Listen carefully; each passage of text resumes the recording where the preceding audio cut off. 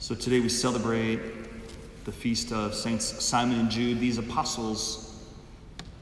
And in the gospel today we heard from Luke's gospel that Jesus called his disciples to himself. And I think sometimes we hear that and think, oh, that's nice. Jesus called his disciples to himself. So how does that affect me? Well, I think one thing that the Lord wants us all to appreciate is that he actually calls all of us to himself. When you were baptized, God was literally claiming you for himself, by himself, through himself. The Father was claiming you through the Son in the Spirit. And you received the same anointing of the Holy Spirit that Jesus himself received when he was baptized. What does that mean? Well, I think St. Paul gives us a good idea of what that means in the first reading. He says, "Brothers and sisters, you are no longer strangers and sojourners, but you are fellow citizens with the holy ones and members of the household of God." So you've been made a part of God's family, literally. The Holy Trinity, Father, Son, and Holy Spirit, literally brought you into their communion, into their life and their love. Not only that, but you received this anointing, which is to say the power of Christ. Christ means the anointed one. Jesus the Christ. It wasn't his last name.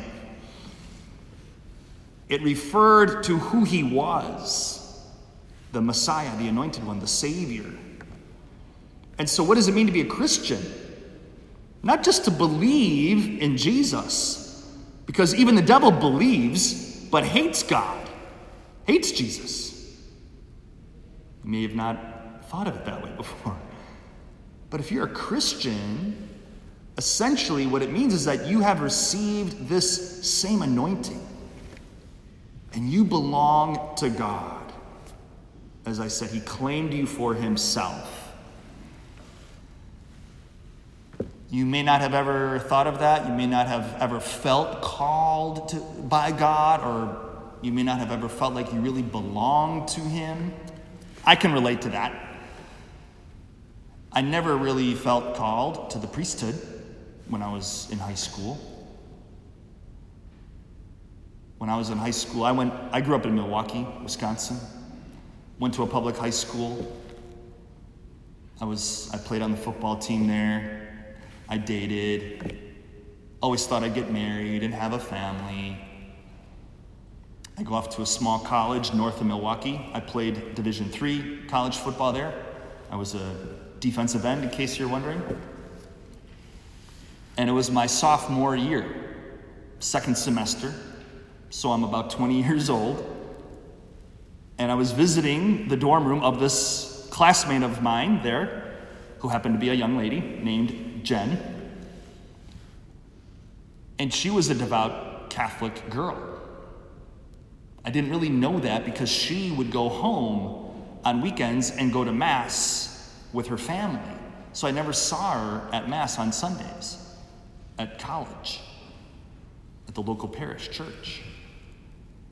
But it was Ash Wednesday, 1993. I'll never forget where I was. You guys weren't even born yet. On Ash Wednesday, 1993, I can still remember exactly what happened that night. Because I went over to Jen's dorm room, and as I arrived, she was on her way out going to Mass. Well, I had already gone to Mass that day, so I asked her if I could just wait for her right there in her dorm room, and she said, yeah, that's fine. So I sit down at her desk, and I notice on her bookshelf a copy of the Catechism of the Catholic Church. And I thought to myself, what is she doing with this catechism on her bookshelf? Have you all heard of the Catechism? Yes? Okay. This one is not the one you probably use. You all have this new catechism that was put together in the mid-90s, early mid-90s by saint now, John Paul II, Pope St. John Paul II. I happened to be using one in my high school confirmation class, and the one that was on her bookshelf that was written by a priest who worked right here in Detroit. He's buried up in Clarkston, Father John Hardin. He was a Jesuit missionary priest who wrote a lot and preached.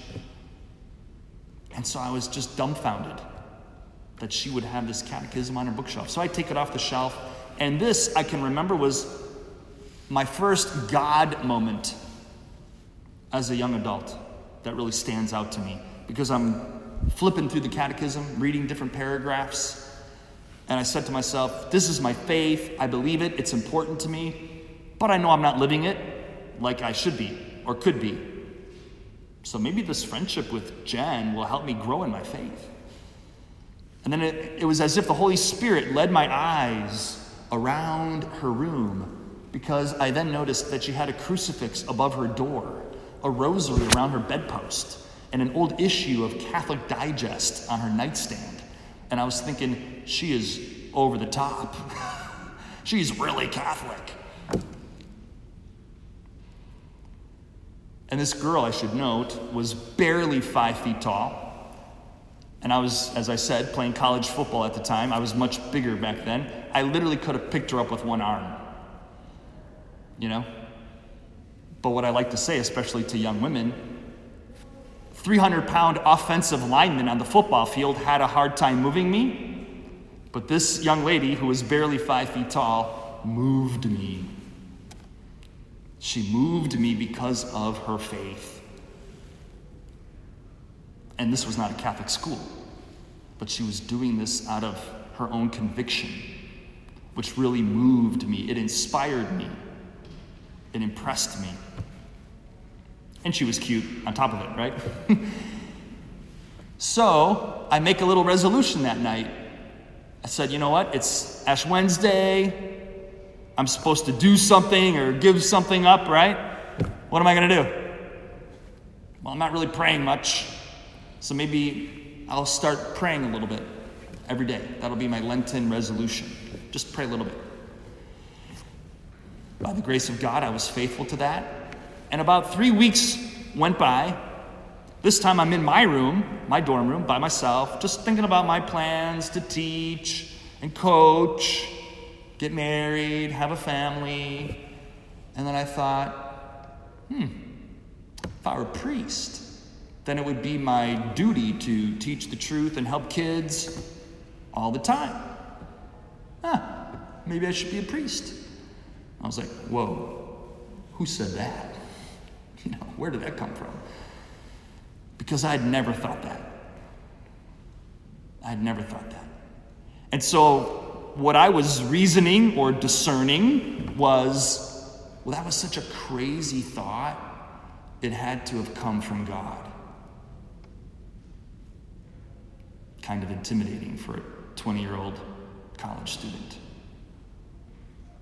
And I like to joke that if you would have looked around if you would have looked around my dorm room, none of the decor would have led you to believe that I was thinking about being a priest.